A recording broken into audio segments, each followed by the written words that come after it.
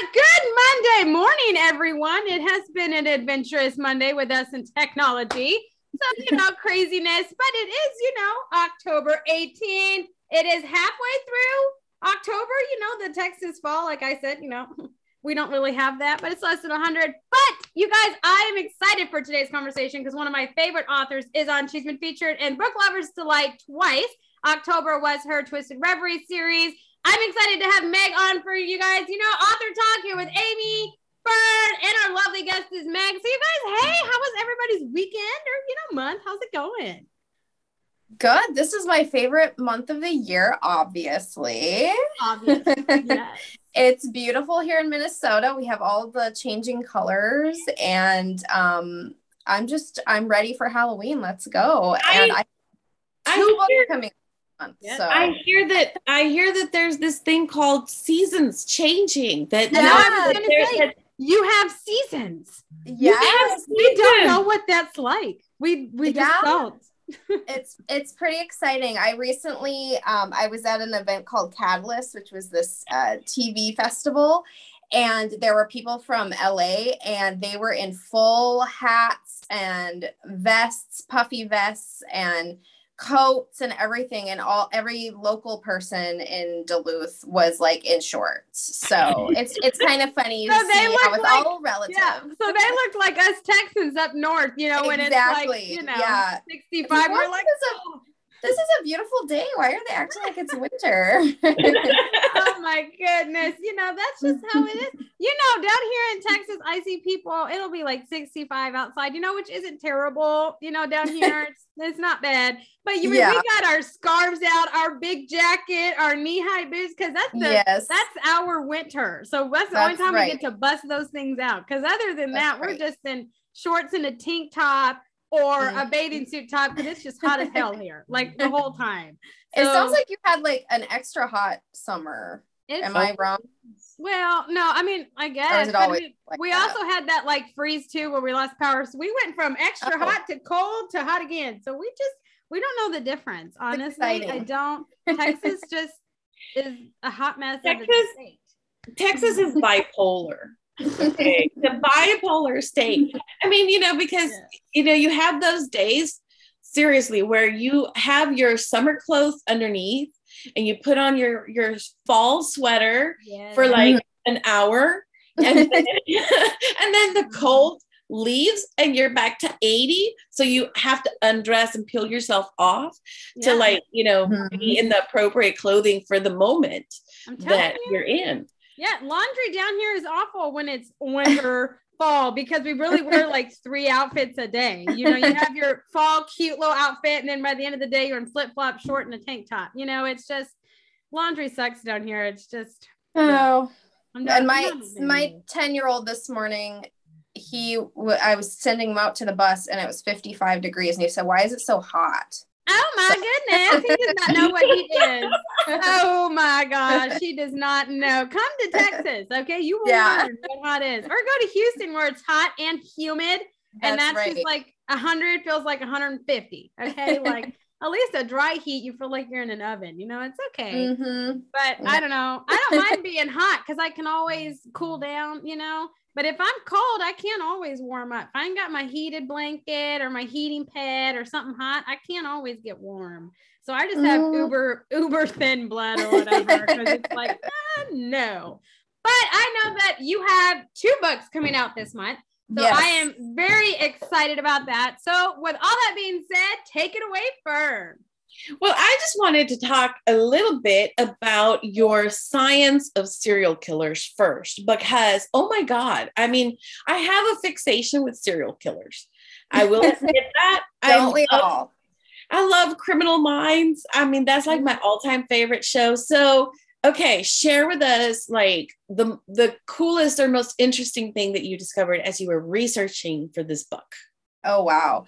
Well, first of all, it's coming out tomorrow, so I'm very excited about that. And it is a book that we really wanted to write a different kind of serial killer book. We didn't want to write the same thing that, has been done a million times. So we really wanted to come at things from sort of different angles. And one of the things that I learned about that I talk about in the book is this environmental factor of lead, and that there seems to be correlation and causation of lead in our environment causing violent crime. Because right now, serial killing is down 85% in the last 3 decades. And so is violent crime down. And this idea that psychologically you could have something wrong with you, but then it can be exacerbated by the environment. And that would explain perhaps why there was a rise in serial killers in the 70s, because they were growing up in the 50s when kids were absorbing lead. I thought was fascinating. And so I go into a big sort of case history, and it certainly, isn't necessarily proof positive, but it was a really kind of cool concept to kind of step outside of the psychology and look at sort of environmental scientific factors. So stuff like that. I love kind of going down those rabbit holes and just like reading articles and researching. I'm a nerd. I like that stuff. So it's really fun. Well, that is certainly interesting. I had never heard of the lead elements being a factor. So, I mean, have there been studies? Have they like looked at, the blood, whatever content of people? Well, children growing up, and obviously there's a big caveat here. Most people growing up in the 40s and 50s didn't become serial killers. Right. But people who were children at that time, their lead levels in their blood are going to be much higher. And there seems to be, and lead affects children the most. And at that time, scientists were trying to tell people, hey, this is bad. Let's not have this in our gas. Let's not have this, in our paint, et cetera. And it took a lot of studies to sort of find out and realize that it is bad for us. And it does affect the brain, and there are brain scans. And then there's an interesting study in Jamaica, which had lead longer than we did in their environment, and their violent crime is on sort of the same trajectory as ours, but later. So theirs kind of follows the same pattern of the highest lead is the highest violent crime.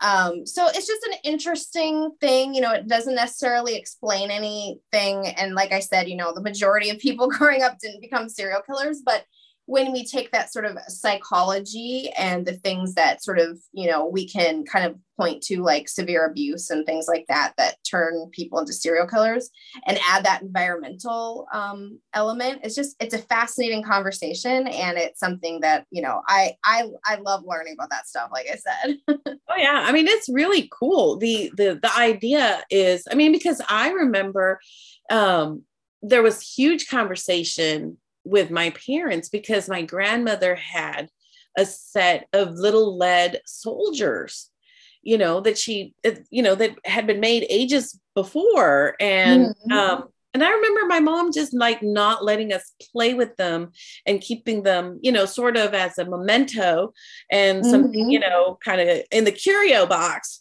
versus, something actually a toy. And it's fascinating, this concept. I could have grown up to be a serial killer. That would have been right. You could have just licked it, and then you could have had the soldier in your mouth, and then you could be killing people. So it's that simple. Well, okay. And I'm creative enough to come up with some fun ways to kill people. I'm just right. saying. I mean, you're already on the border there, so. I was on that edge, Meg. I was on that edge. That is so cool. I love that you are taking it to a different area, looking at environmental factors, not just the psychological, because I think everybody does. You're right. Focus on like what kind of psychological thing causes someone to do this. But it makes sense that there would be an environmental element there, as much as psychological. I mean, it could be, and it's interesting. And of course, in the book, you can kind of look at the statistics and things like that. But, and also in this book, I think one of my favorite things I got to do was interview a retired FBI agent. And just hearing his perspective on things. He worked the Jeffrey Dahmer case, and you know, that was absolutely one of like a highlight of my life, just talking to him, because I really got to sort of ask him about his own sort of personal experience talking to somebody like that, but also you know, sort of the impact that these things have on him, and, you know, how he sort of got through dealing with this stuff on a day-to-day basis. So, you know, that was an interesting interview. And then we also interviewed somebody who portrayed Richard Ramirez in American Horror Story. And so we get all these different perspectives, and that's what we want to do, you know, is we want to like talk sort of different, and not just list like, and then he did this, and then he killed this person. And then, you know, we really wanted to look at things from different angles and be very victim focused too, which was something important to us. Because our big thing is we don't want to put serial killers on a pedestal. They're all jerks. They're all terrible people. You know, they're not smarter than us. They're not clever. And we want to be, you know, very, outspoken about that, because we don't want anybody thinking, you know, that it's cool to put Ted Bundy on the same pedestal that you put someone fictional like Candyman or somebody. You know, it's okay to like a fictional killer, and like here I've got my little Candyman. I got, and see, it's okay to have that, but we just don't want to treat real serial killers with the same you know, feelings. So that was something that Kelly, my co-author, and I made sure to do in this book. Yes, I think it's very interesting that you mentioned that, because I know that serial killers do have fans. I mean, there are people who are fans. I know that they like sometimes get fan mail. Yeah. And it's kind of an interesting, you know, you want to wonder what makes someone decide to have like a real serial killer, someone who actually did cause serious harm to others, you know, in that kind of a, you know, like, I mean, I would write to Keanu Reeves. I mean, you know, yes. Well, yes, who would not? Oh my gosh. But like, you know, Ted Bundy, no. I mean, why would I want to, you know, correspond with him? And yet there are, you know, I don't know if you had any opportunity to look at kind of that angle as well, of like the people who get fixated on these beings. Yeah, we did. We do a little research on women in particular. And I can't remember the term, it escaped my brain, but it's an actual like phenomenon of women who are attracted to these men, and who, you know, Danny Rolling is an example. He was the Gainesville Ripper, and a very educated, you know, well-spoken person of society married him while he was in prison, and he had done unspeakable things, you know. And so what is that that, you know, women in particular seem to be attracted to these bad boys, so to speak, but it's on a whole other level. And then there's this this idea that we go into of people collecting serial killer items. You know, there are several museums where you can actually, like, you know, see, you know, Ted Bundy's hat or something, or a weapon. And people also have their own home, you know, items at home that are serial killer related. And, you know, what drives people to do that, opposed to, you know, I mean, most women that I've talked to have some interest in true crime. There seems to be some, at least, you know, whether you watch Criminal Minds or you watch the ID channel or you've read an Anne Rule book, you know, there's all these varying degrees, but it's very interesting.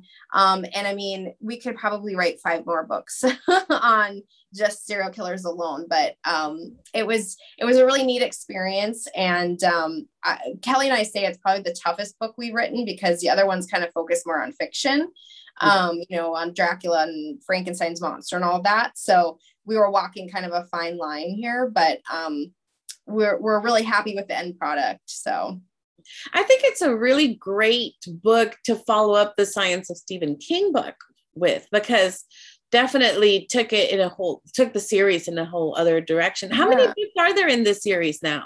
So this one coming out tomorrow is the 4th. And then next October is our 5th, which is The Science of Witchcraft, which we're having a lot of fun with. Yes. Oh, that's awesome. Yeah. And it's such an interesting topic, witchcraft, in the sense that, there's so many women who have been killed. Yeah. For witchcraft, and so it's going to be, I'm looking forward to that one. Oh my goodness. I'm just going to mark my October now for, for the foreseeable future as just Meg Hafdahl month. Okay. Let's just be real. I mean, because you have, your serial killer nonfiction book, but you also have the 3rd book in your Twisted Reverie series coming out. And so I'm just a huge fan. I love like horror and all of those. Those are my kind of books. And so I'm just excited to hear about that. So tell us all about Twisted Reveries 3. Yeah. So what, I know that you kind of went back and forth on what you were going to write about for this 3rd collection of short stories. How did you finally decide to pick the collection that you did? So first of all, I love the short story form. So writing more short stories was a given. And I really have always loved how short stories, especially horror, I think horror just inherently lends itself to having a little bit of, I don't want to say social commentary because that sounds very heavy, but I think that you can say things within horror and sci-fi and things like that without beating people over the head with it. And I felt as, a feminist and somebody who likes to sort of explore feminism, I felt like the antique idea or the older stories would be a fun way to sort of explore all these different women, all these different time periods, and what it's like being a woman in that time period. Obviously, we're all aware what it's like being a woman in 2021, but something that I've gotten to do through my research, like Science of Witchcraft and serial killers and all that, is I've gotten to sort of learn about women from different time periods. And I thought it was a fun challenge. I liked to do a little historical research. And so all my stories in this collection take place like World War II or before. And it was a fun challenge. And I hope that, it resonates with people, and I'm really excited about it. Yeah. So I love the Tales of the Macabre, which was the first one. And then of course you followed it up with Willoughby, which led to your novels. And I think you are the master of the short story, my friend. I mean, your short stories are exciting. You jump right in, and then you're scared to death for these unfortunate females, and and you discover, and I think you're very right about the genre lending itself, and especially because all of your heroes are women. Do you have a lot of research that goes into like exploring, what drives women sometimes towards violent crime or things like that? Because there aren't that many female serial killers. So what might be some of the research that you've done in that area of like, women in suspense and horror, not just victims? Yeah, right. Exactly. Anybody who knows my writing knows that I have a fixation on Lizzie Borden. And when I found out who Lizzie Borden was when I was 8, the reason it was such a profound moment for me is because I didn't realize the girls could kill people. I thought they could only be the victims. And the fact that she was holding the axe, or so to speak, I guess she was found innocent, but the fact that she was murdering people, she wasn't the one in the slasher movie running away. I was like, wow, that's actually really cool. And I think, I've been fixated on that for so long. And through the science books that I've written, I've learned kind of why women kill versus why men kill. And a lot of it has to do with security, finances. A lot of women ended up killing like Belle Gunness as an example, to, you know, keep her farm afloat. And that's not an excuse. She was a person killing people. It's not okay. But men tend to kill for different reasons, for power. There's obviously a sexual element, etc. But women tend to kill because a lot of times because of the situation that they're in. You know, if you think of like Eileen Wuornos, who was a sex worker and was killing men. Again, not excusable, but it's certainly a different reason. And so when I approached this book and a novel I'm currently working on right now, you know, obviously we are taught as women to sort of not be violent. You know, we don't inherently perhaps have the same violent tendencies, but we still have anger, we still have rage, we still, you know, maybe have that moment of thinking about hurting someone. You know, that's human. And so these are all things that I like to explore in my writing. And I don't want my women to be perfect. I want them to be complicated and interesting and flawed and all of those things, because that's what I am and that's what everyone is. So that's what I try to explore, I guess. That's what I was gonna say. I feel like I appreciate that along with other things, but probably the most is that these aren't like picturesque women, because all of us are so like flawed and just women are complicated. Like, I'm not even gonna lie, and that's okay. I like being complicated, and people can't figure me out. You know, especially my husband. I'm like, your job is to figure me out. I know me, you, right? And so it's nice because it's like I feel like for me, it really draws me in more to the stories, because I feel like, you know, I'm not a serial killer, so don't take it that way. But I feel like it's like a part of me, you know, like I guess that's like buried down deep, you know, like, oh, Amy's on a regular like rampage or whatever. But I feel like it's like a part of all women can be this way and can be violent and complicated and flawed, because that's just how we are. But I think I don't know, it's so like relatable that I can almost put myself in their shoes and be like, you know, this is something I could totally see myself doing, you know, like, I don't know. That's just me. Maybe if I, you know, I had, I don't know. I don't know. No, and you're not alone. I think that all women, you know, in my first short story collection, I wrote a story about a woman who abandons her children, and that's awful and horrible. But it's also something that has flashed across every mother's mind, where she's like, what if I just got in the car and drove away and drove out to the beach, right? So, and that's okay, you know, and it's okay, like, to, obviously I'm writing extreme situations, but I love, you know, taking a complicated woman and sort of throwing her in this really extreme situation and seeing if she, you know, she swims or drowns. And so getting to do it 13 more times for this short story collection was fun. And I absolutely just adore writing short stories. They are kind of very important and personal to me.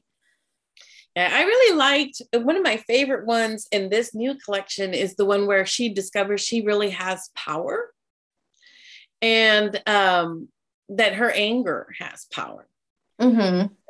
Yeah. Because we do, and I think that's a beautiful commentary on how often as women we control our anger. And it's inside us and we just don't let it out. And I love that this protagonist in this one story, you know, is dealing with that. Like she has the anger, but it does manifest. It does, yes. And she's not sure what to do about that, you know? And it's a great exploration of, like, you know, what happens to us as women when all of a sudden, you know, maybe there's that moment where, you know, we let the anger out. Right. How do we manage that? And is it bad? Is it good? Like, how, you know, wait a minute, is this a horrible nightmare, or is this is this my superpower? Like, you know, it's, so thanks. I enjoyed writing that story. And also something I really enjoyed doing in this collection is like experimenting with form as well. Like, I did an epistolary story, or, you know, letters.